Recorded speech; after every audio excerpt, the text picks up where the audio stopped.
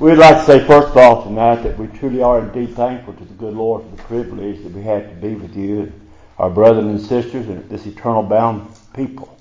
We are going to, in eternity, going to spend a place somewhere, either heaven or hell. I'm thankful that you're interested enough to know what we're studying on tonight, to try to gain knowledge to help you say. That's what we truly need. I don't claim to be really a historian, even though I've tried to study a little bit in that matter. And I certainly don't have the answers to all the problems that we're faced with over this land and country.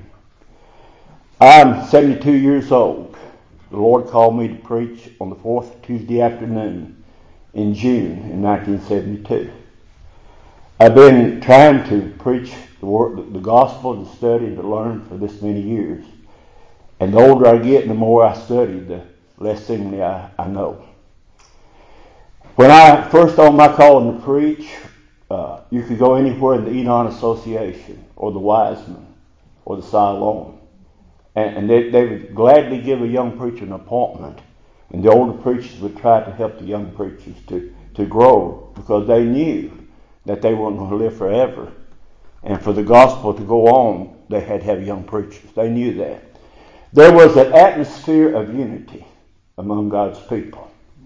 But something happened to it. And now we're living in a time of disunity.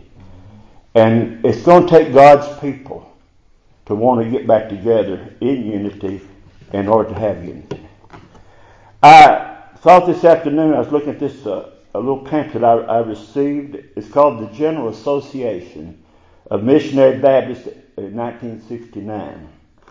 And it was held with Bethlehem Missionary Baptist Church at 1403 Lishia Avenue, Nashville, Tennessee.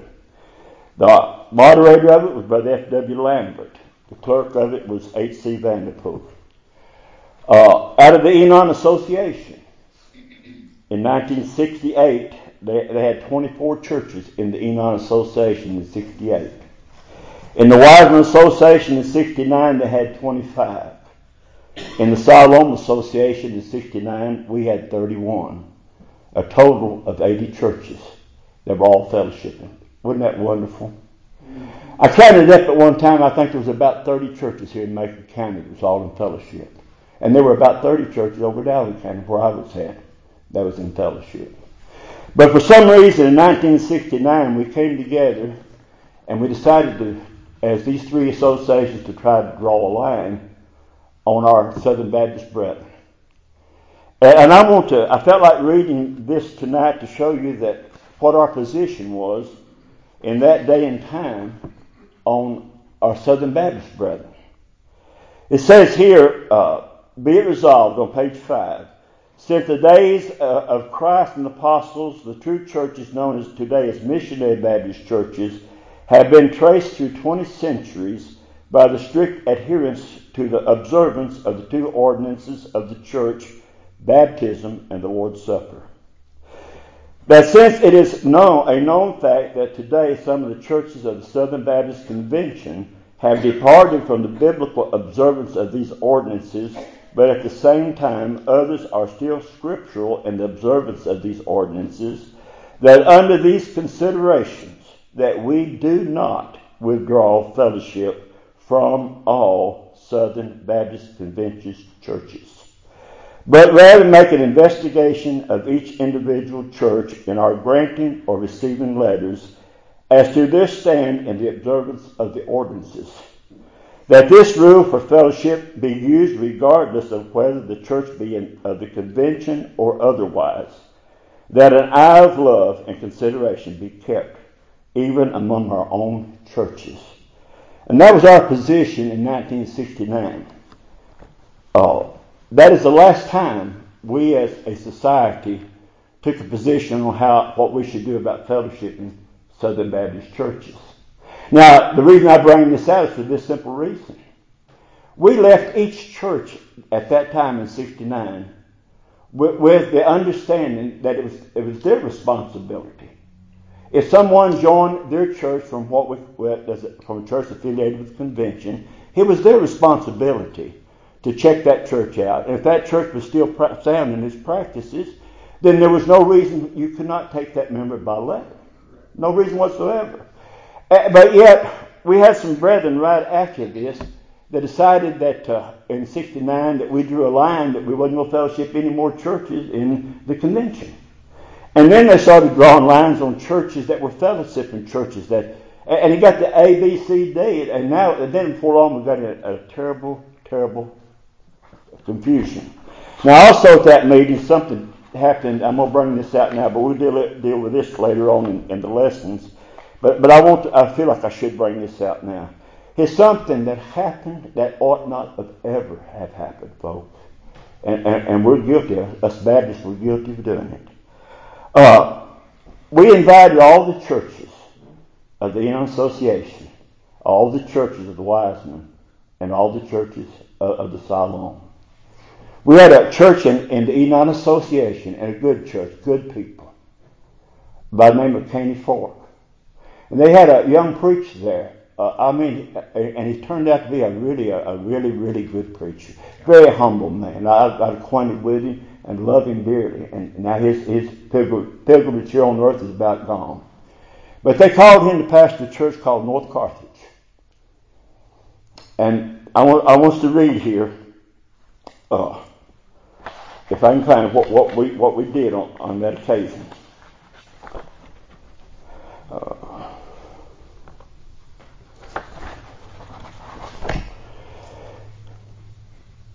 All right, we as the three associations moved that this assembly not seek messengers from Caney Fork Baptist Church of the Enon Baptist Association on the grounds of their tolerating alien immersion, this being on the fact that a member of this church, Elder Charles A. Gentry, was serving as pastor of North Carthage Baptist Church, which had received Elder R.D. Brooks by letter from Peyton's Creek Baptist Church, the same church known to be guilty of and endorsing alien immersion, of which many of Baptist churches have already withdrawn fellowship.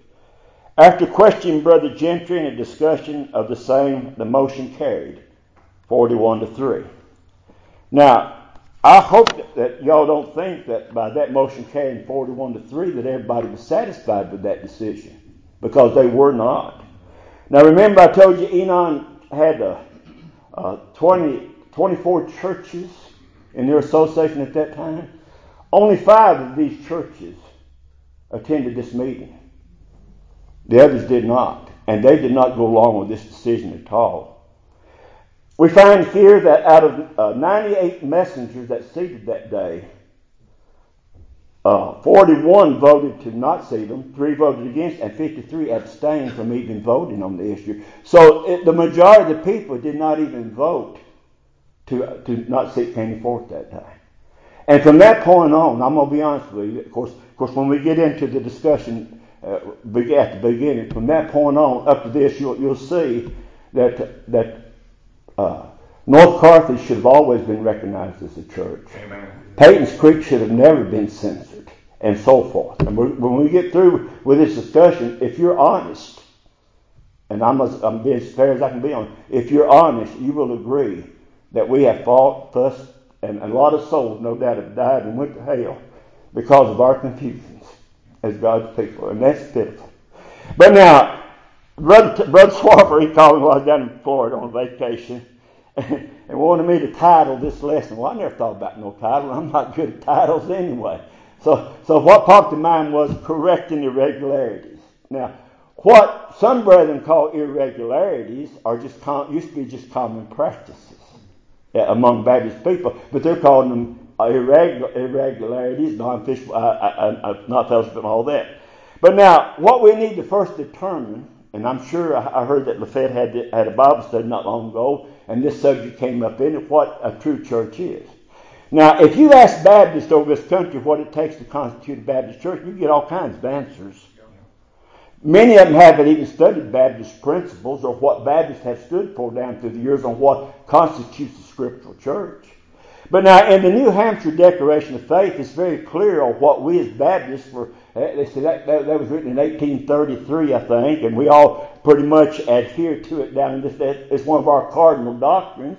But now, this is what our forefathers said. This is what constitutes a Baptist church. You can go further than that into London Confession, and they'll tell you basically the same thing. And if you go back to the west, to the Philadelphia, it'll say the same too. But now, in Article 13, it states, now when I say we believe, we as Baptists believe that a visible church of Christ is a congregation of baptized believers associated by covenant in the faith and the fellowship of the gospel, observing the ordinances of Christ, governed by his laws, and exercising the gifts, rights, and privileges invested in them by his word. That its only scriptural officers are bishops or pastors and deacons whose qualifications, claims, and duties are defined in the epistles of Timothy and Titus. Now that's what New Hampshire Declaration of Faith says a Baptist church is, a true church. Did you notice that they didn't say you had to have an arm? How many of y'all have heard that argument? Oh, you got to have an arm to be a scriptural church. See, the lack of knowledge of history, they don't know what an arm was. You know how arms started? The settlers would come from North Carolina to Tennessee or Kentucky. They would settle in one little area and they would constitute a church. As the people scattered out and drifted out, then these people would start worshiping in another locality as an arm from that one church. And then as they got strong enough, and history said they had to be strong enough to carry out discipline and support a pastor. But when they got to that point, then they would constitute that arm into a mission or a church. Now, if you had the material in the locality as they came to this area, if there's already baptized material, then they would just constitute themselves into a church, and they didn't have to have an arm. Right. So whenever we take the position, it's not a scriptural church if they don't have an arm, ask them to trace their own history back, and I'll grant you they'll go through a church that don't have an arm. Yeah. I got to tell you, we had an older brother in Macedonia years ago. He started taking that position. Old Macedonia, where I belong, we had an arm. Don't get me wrong. We had an arm from Rough Creek. But our problem was this. Rough Creek didn't have an arm. Now, where does that put us at Old Macedonia if you have to have an arm? All Rough Creek was, a bunch of brethren came together. Actually, Old Salem Church disbanded, a few remnant left, and others moved in. They just came together, and they sent out letters and asked the churches in that area to send their ordained means over there and constitute us into a church. Well, that's what they did. They said, they constituted Rough Creek in a church.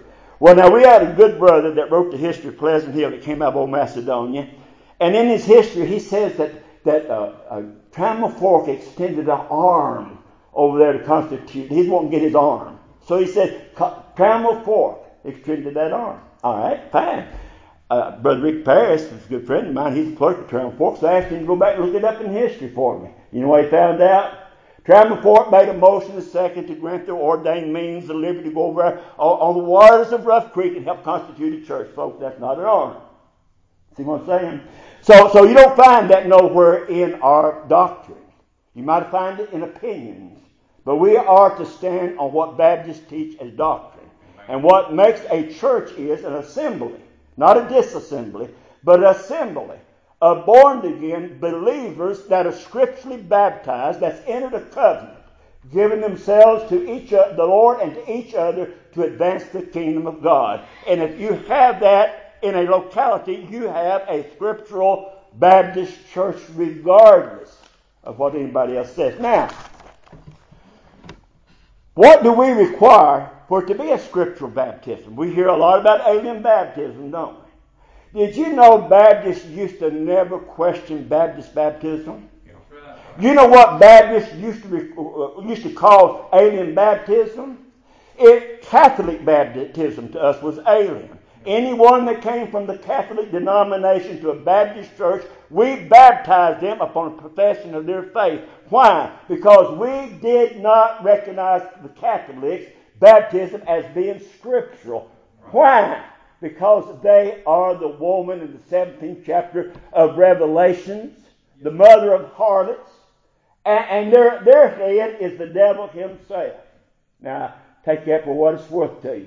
Also, we do not recognize as Baptists any of the baptisms of the denominations that descended from the mother harlot, who was the mother of many harlots, which is all these denominations that came out of it. Who were some of them? Well, the first one was the Lutherans, established by Martin Luther. We do not recognize their baptism as being scriptural, and anyone that comes from them to a Baptist church on the profession of their faith, we immerse them and baptize them into the Lord's church. The next one was Presbyterians, the John Calvin. They also came out of the harlot during the Reformation, and we do not recognize their baptism. The next one was King Henry VIII and the Episcopalian Church, which is Anglican Church, which is called the Church of England, in whom their head died not long ago. She was Queen Elizabeth. She was the head of that institution. We do not recognize the baptism of that. Why? They're all alien to us as Baptists. Now, anyone that has descended from them, for instance, the Methodists came out of the Church of England. We do not recognize the Methodists' baptism as being scriptural. And we're not saying any of these people are lost. They could all be in the family of God if they've been regenerated, born again. We're not questioning whether they're saved or not saved. We're just saying their baptism is not the baptism that the Bible teaches is authentic to be bound to a Baptist church. All right, we don't recognize the Methodists. We don't recognize the holiness movement that came out of the Methodists. We do not recognize the disciples of Christ or Alexander Campbell's bunch of baptism that came out of the Seceded Presbyterians. Why? Because none of them were Baptists. I have no problem of saying that these people are alien baptized and have no business being received into a Baptist church. Amen. But when we call sound Baptist baptisms alien, I have a problem with that, folks. Amen. And you ought to too. Amen. And that's what's happened in the last few years. Now, what does it take to be scripturally baptized? First, it takes a proper subject, don't it? One who has given evidence of being born again.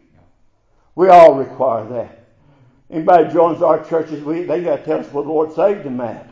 We got to hear that. Why? Do we want to judge their testimony? No. We're not judging their testimony. We're just judging whether or not they have a scriptural testimony. But we're not saying they're saved or lost. They can lie. You know what? You know how I know they lie? Because John the Baptist required the same thing. We baptized people, and he baptized Judas Iscariot, and Judas died. Judas never was saved. All right. So it takes a proper subject, one who's given evidence of being saved. It takes the proper authority. A Baptist church. Now somebody says, oh, you can't prove that. I can prove it to my satisfaction. And if you'll listen and be honest, it ought to be to your satisfaction. Jesus established his kingdom during his personal ministry here on earth. Daniel, Isaiah, David, Micah, and others all prophesied that God would set a kingdom up here on this earth during the personal ministry of his Son. Most all of them pointed it to being established on the top of a mountain. Most of them did. And we find in the New Testament where God sent John to prepare people for the coming of the Lord, didn't he? And John required testimony of nature to grace before he baptized them. And then after they was baptized, they became fit subjects to go into this church kingdom.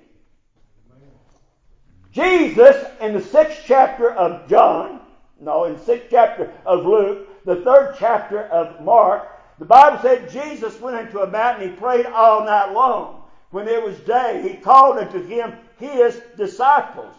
And out of them, he ordained 12 and named them apostles. Now, do you get the picture? He's on a mountain. The Bible prophecy says the kingdom is going to start on a mountain. The prophecy was there's going to be a material prepared. Jesus called all this material that John had prepared to that mountain that day. Somebody said, well, how did he do it? You ever been saved? That's how he done it. Holy Spirit knocked at their hearts and said, come! They came together in a collective body. When Jesus assembled them on that mountain, that became an assembly of born-again, baptized believers. The first church. And then after he established that church, he ordained the first ordination. And out of that church, he named 12 and named them apostles. And that's where the proper authority. Now, that same church, when he went back to glory, he stood right amongst them on Mount Olivet. And he said, all power is given to me in heaven and earth. Go ye therefore and teach all nations, baptizing them in the name of the Father and of the Son and of the Holy Ghost. And lo, I will be with you always, even unto the end of the world. Luke said, thus it is written, and thus it behooved Christ to suffer and die on the third day, to rise again, and that repentance and remission of sins shall be preached in all the world in his name, beginning at Jerusalem. So this little church that Jesus established on the mountain and had a limited commission to the Jews waited there at Pentecost until this miraculous power came upon them. And then they went to all the world. That's when the authority came to the Lord's church to baptize. Now that is your proper authority. Now folks, I'm going to be honest, I never thought about doing all this tonight, but nevertheless, y'all believe in following the Lord, and I do too. Proper administrator. What is a proper administrator? It's one, by Baptist doctrine, now not by opinions, by Baptist doctrine, it's one who has given evidence of being saved. One who has given evidence of a calling to preach. And one who's had hands laid on him by a Baptist presbytery. That's all that's required. I can't look in the heart of any preacher and see whether they're saved. You can't either. I can't look in the heart of any individual and see if God's called them to preach. You can't either. Those two things we have to take by faith. And if it proves out later that that individual was neither saved, scripturally baptized, or called to preach, the work that he did in his ministry stands valid because of the office, not the individual. That's Baptist doctrine, folks. Amen. If it didn't, then the marriages and everything else that he performed in that office as a ordained minister would be null and void. Right.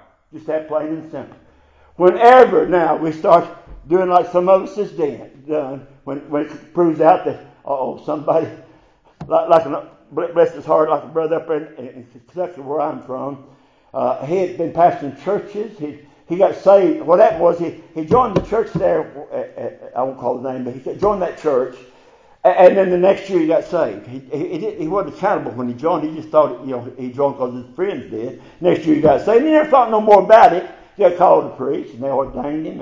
And I don't know why they didn't ask him when he was ordained about his baptism, but they didn't, And then he down somewhere heard a sermon on alien birds and realized that, I'm not scripturally baptized.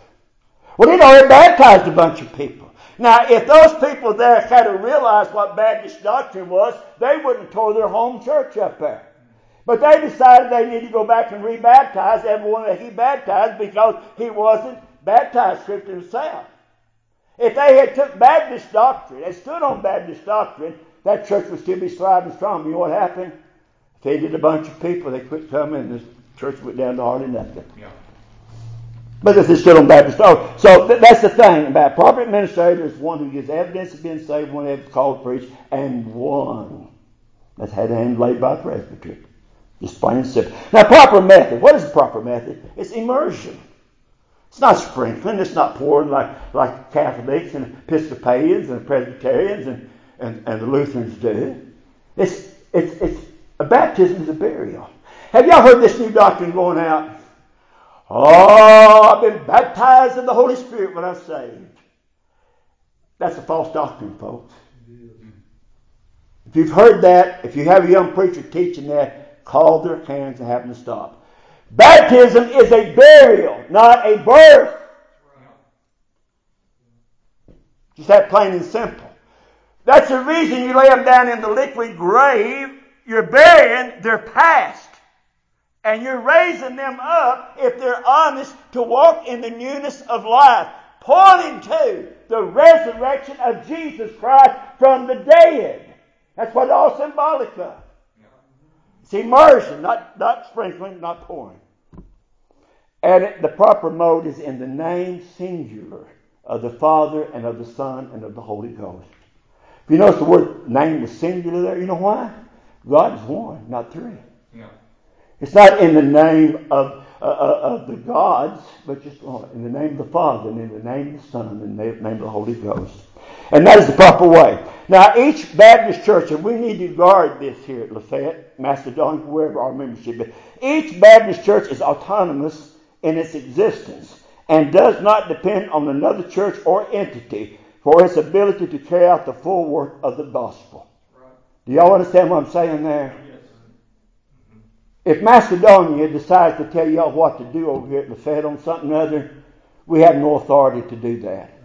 If you at Lafayette listen to us at Macedonia and yield to us and do what we tell you to do to have fellowship, then you know what you've done? You've betrayed your head. Yeah. Amen. Right. It's just that plain and simple. Jesus is the head of a Baptist church. The Holy Spirit is the leader in a Baptist church. And the Bible is our rule and guide of faith. So we're autonomous. Lafayette has all authority to carry the gospel to all the world. Either singular by yourself, or you can join in associations with your brethren and sisters and collectively, as the aggregate, get that gospel out.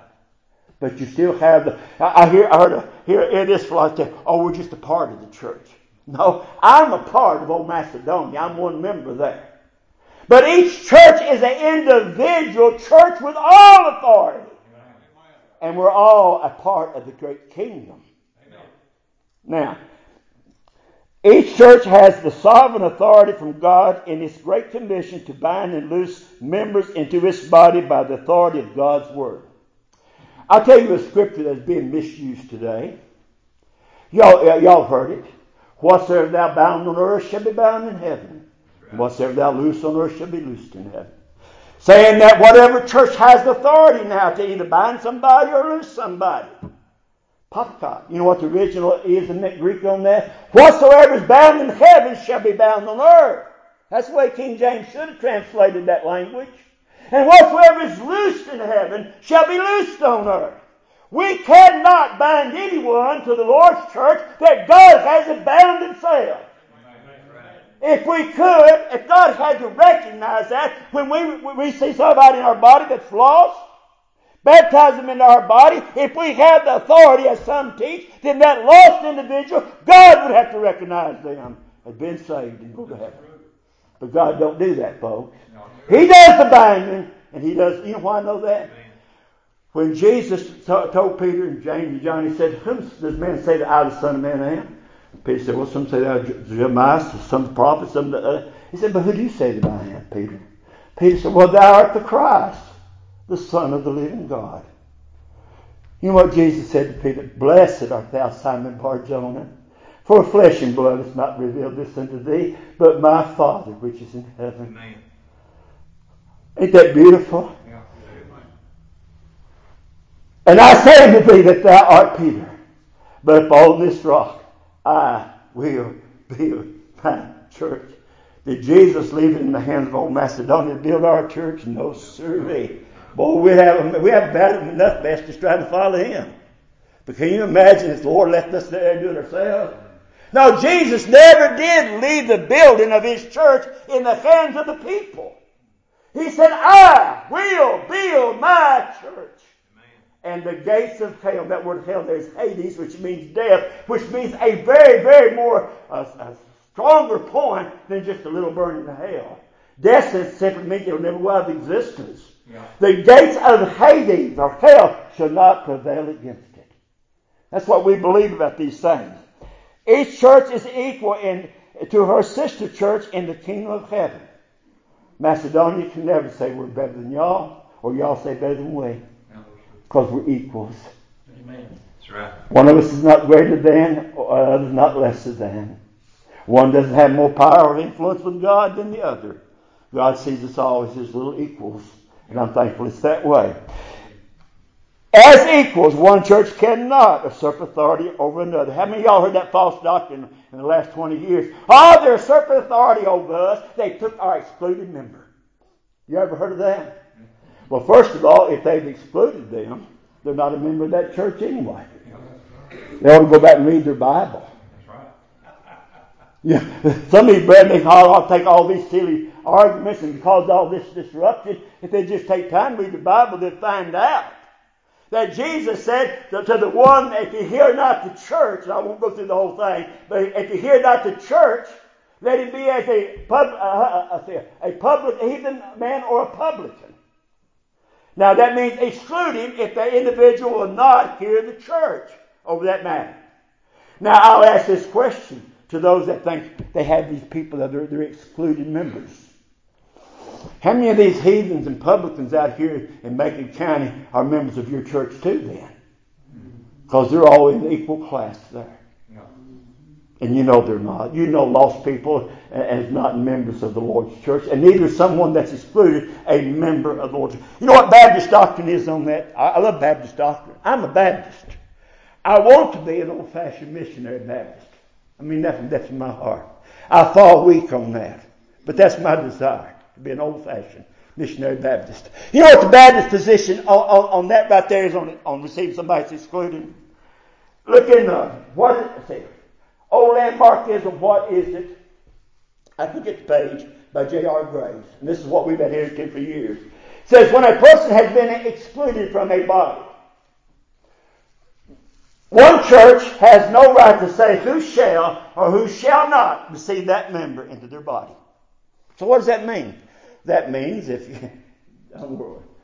y'all get mad at Brother Randy and exclude him over here at Lafayette, once y'all put him out, y'all have no authority to say whether Macedonia can receive him or not. That's right. Yeah. Why? Because he's no longer a part of you. That's right.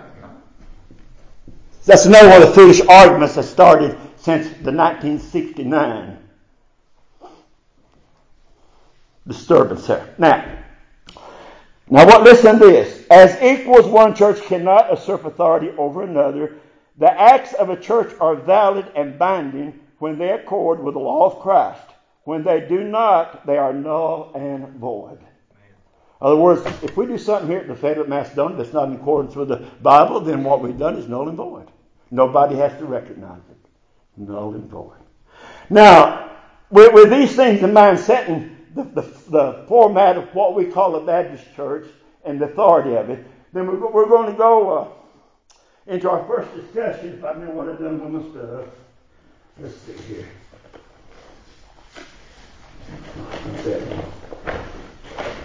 I had laid out and forgot what I've done with it. All right. Now, once I get through with this discussion here tonight, I will turn it back over to Brother Benji, and it'll be opened up for questions. I will answer any question within my abilities that any one of you want to ask me. I will not dispute with you tonight. I will not argue with you tonight. I mean, that's in my heart.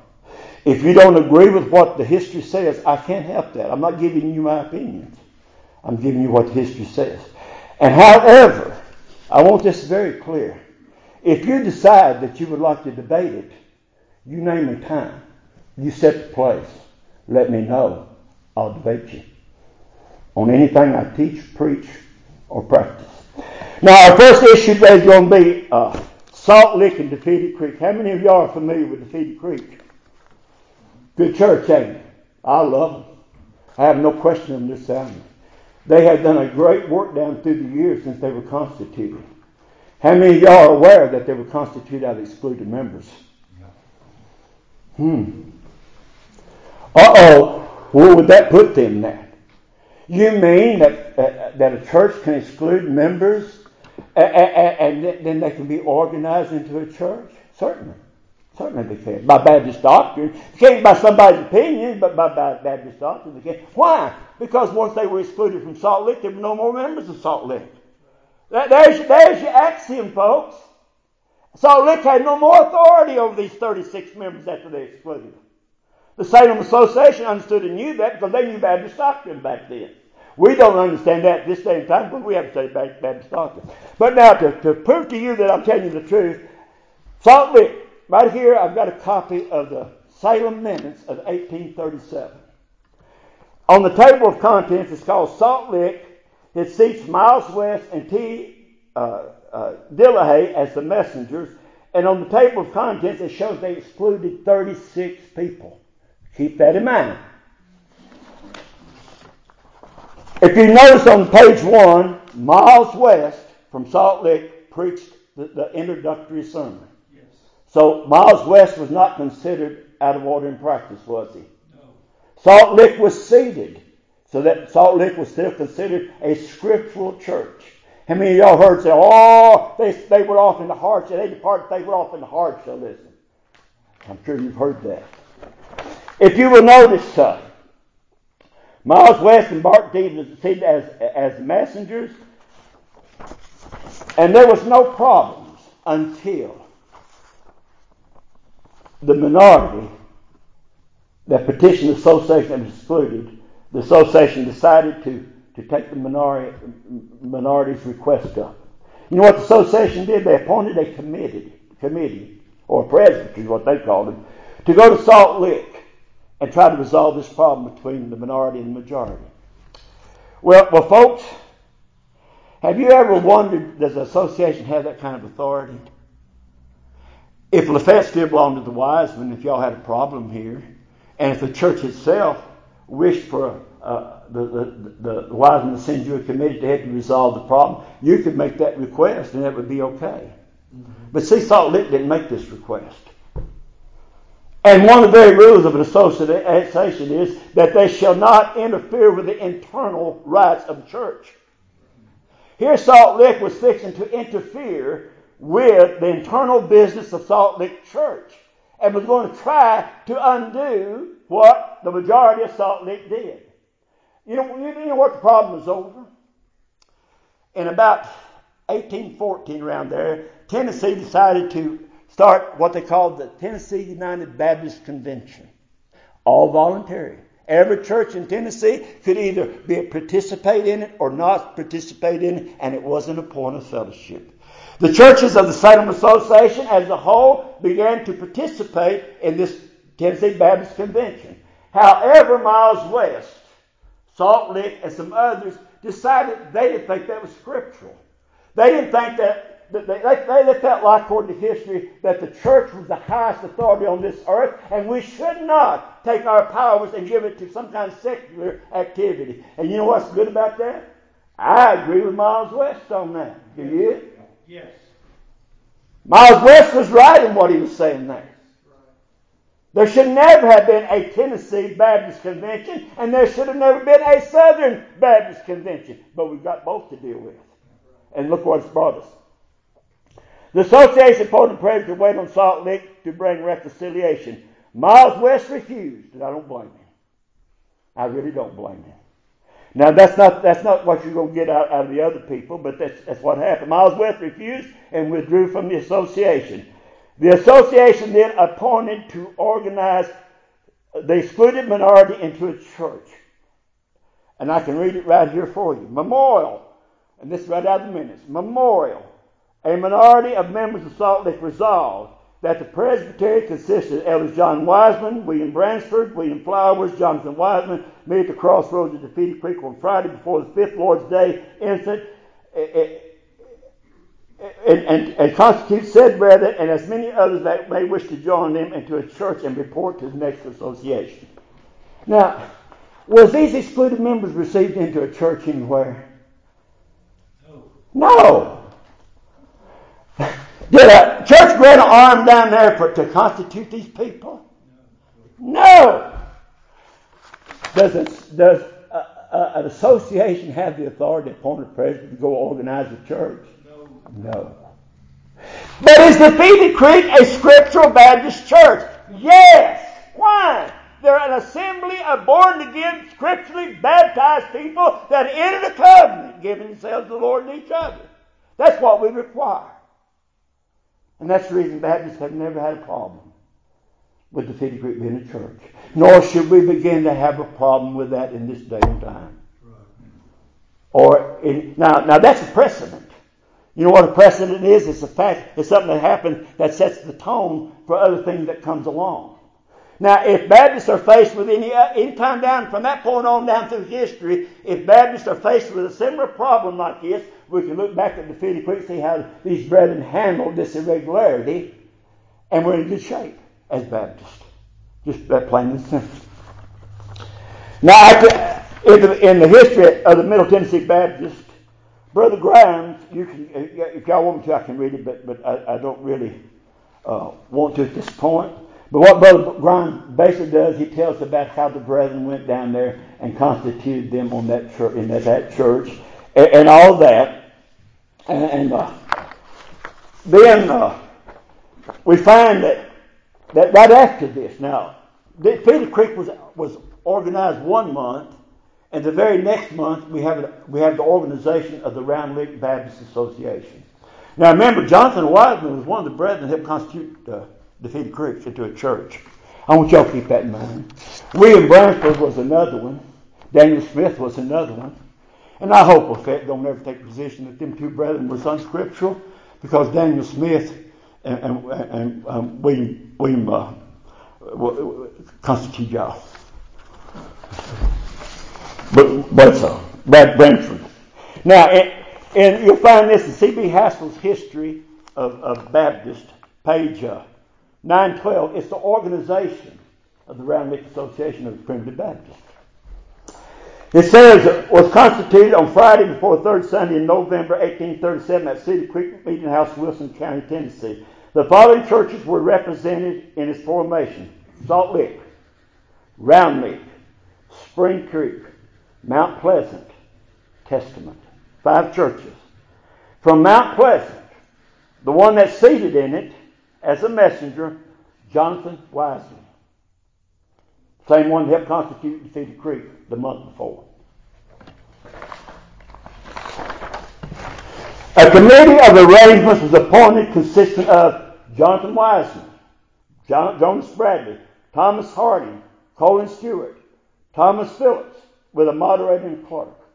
So not only did Jonathan Wiseman help constitute the Feeder Creek into a Baptist church, he went down there the next month and helped constitute these 5 churches into an association, and had no problem with either one of it. And the church at Mount Pleasant, he was pastor there. He pastored a church that was in this, what we call Primitive Baptist Association, Hardshell. Jonathan Wiseman was one of the pastors. Now, have you ever heard people try to justify the Feeder Creek because, Miles West and all that bunch went off into Hardshellism? I heard that in 1996 at Antioch from a brother in the pulpit that's condemning the book I wrote.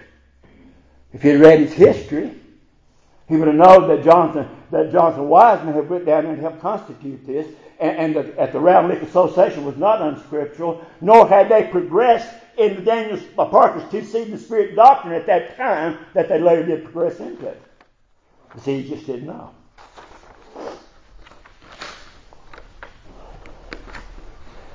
Now, one other thing I want to clarify here tonight about Salt Lick.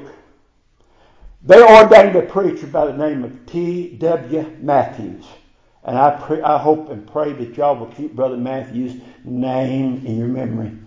Because a little later on in this study, you're going to find that the brother that took such a harsh position on Brother R.D. Brooks as being alien was alien by his positions himself. That's right. Now, keep that in mind. Now that will close. Let's see here.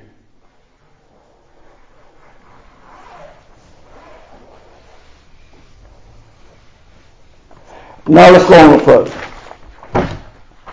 In 1838 minutes of the Salem Association, page 2, what it says there is that the association appointed Jonathan Wiseman to go in the neighborhood of Taylor G. Gilliam and preach the gospel. Taylor G. Gilliam was in the minority of Testament church that never constituted. See, the majority went off with the primitives. The minority never constituted.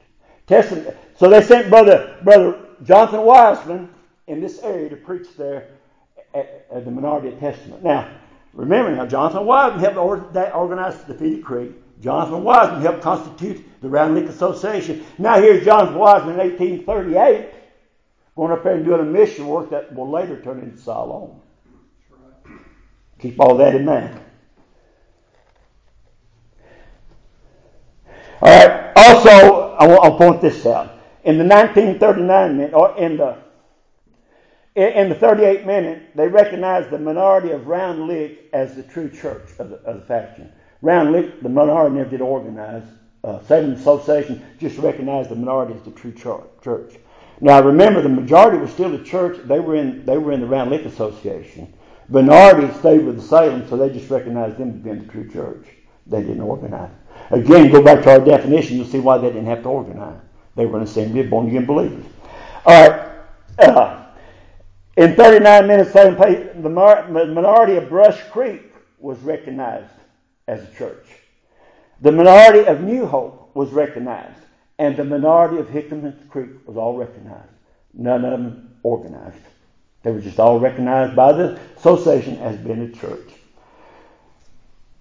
And they made this ruling. The majority of Brush Creek and New Hope have departed from the principles of the United Baptists and the gospel. They were accusing the Round Lick Association of departing from the gospel. And yet now Jonathan Wiseman, still in the Round Lick Association, pastor Mount Pleasant, and they send him over here to do the work at Siloam. See, they didn't consider it a doctrinal issue, and neither should we. All right, that's as far as we're going to go on this issue. I guess I've done probably using my time up, but I never was good on time. I'll turn it back over to Brother Benji, and if you have any questions that I can help you with, I'll be glad to try to help you.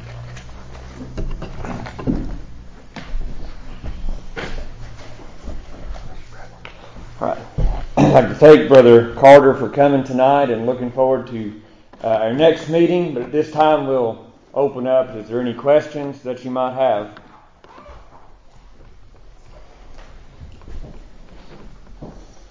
Well, Carter, what you've talked about is the split of 1837. Split of 1837. It had a wide scale effect.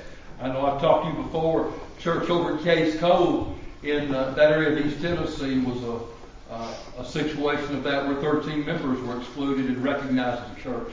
Mm-hmm. It was all over the country that way. None of y'all have any questions? Either I'm a good teacher or I've left y'all in confusion. This was... I do. So, because I'm younger church all my life, so if there's an excluded member, okay, and I think I understand this, an excluded member, say if we exclude one here, and they can go over to another church and join because they're no longer a member of this body. That's exactly right. They don't have to come back to us and apologize. We don't have authority over them anyway. It's between them and God, correct? That is correct. Now let me tell you what the Baptist position is on that. If y'all excluded Brother Randy and he came to Macedonia, we wouldn't take him immediately by statement. You know why? Because that's not showing y'all courtesy. What Macedonia would do is send a committee with Brother Randy over here to your conference and see why y'all excluded him. And if he had a justifiable reason to be excluded, then we would require him to get right with that. You know why we would do that as Baptists? If he hasn't made y'all a good member, and he's got too much pride to humble himself and get things corrected with y'all, he won't make us a good member either. That's right. But now, there's a difference between church courtesy and church authority. Yes, Macedonia would have the right to do that, but we should show you the courtesy. Correct, but there's also been tons of wrongful exclusions. There is, but they have to be made.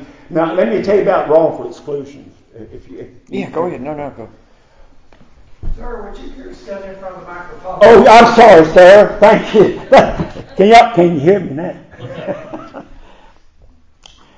There's a lot of times people will say that they've been wrongfully excluded when they haven't been.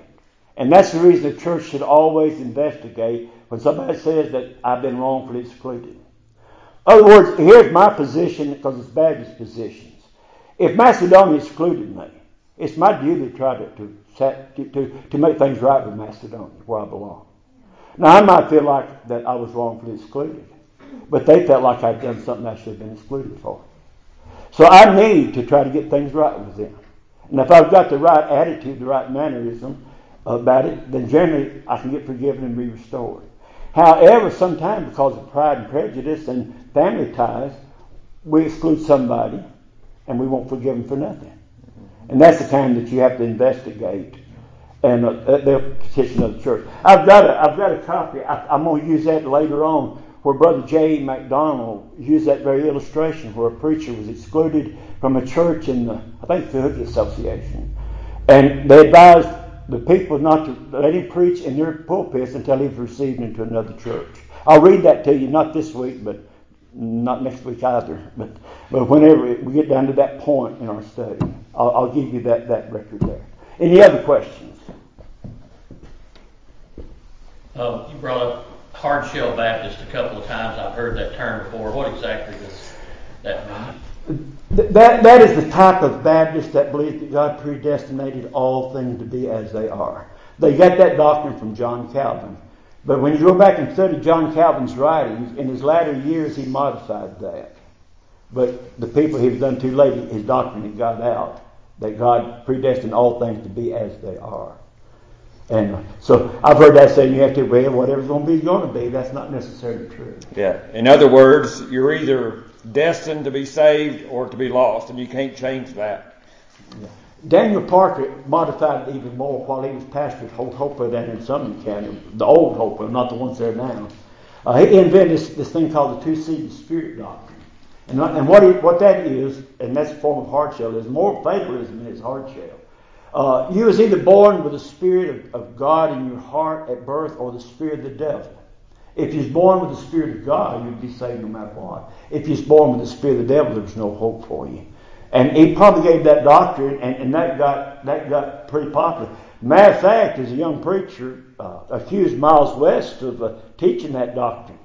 And it was investigated, and Miles West was cleared of that. And that young preacher from another church, his credentials was pulled, and he was excluded for that. Falsely accusing old Brother Miles. But Brother Miles West was not a hard shell. Now, was he a Calvinist? Yes. And if you're not a Calvinist, you ought to be.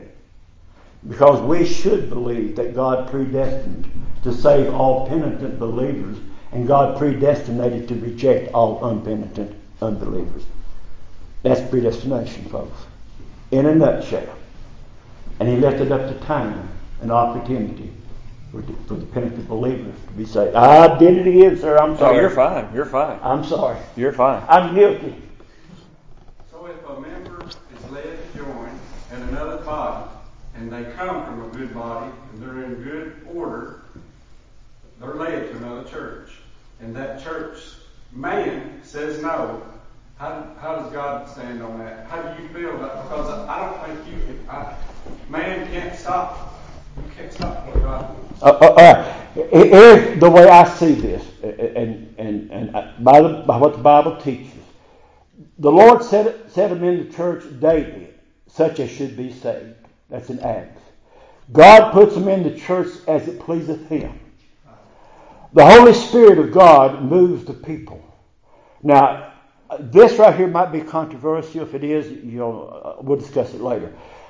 Personally, I believe when a person is regenerated and born again, scripturally speaking, it's their duty right there to be baptized immediately. Amen. It's not an option. Amen. Scripturally, it's not an option. They're to be baptized right then and there, and then follow the Lord. If the Lord wants them then somewhere else, then they're supposed to follow the Lord and go there. I know we got a church not long ago that I think was a member of this church joined down there.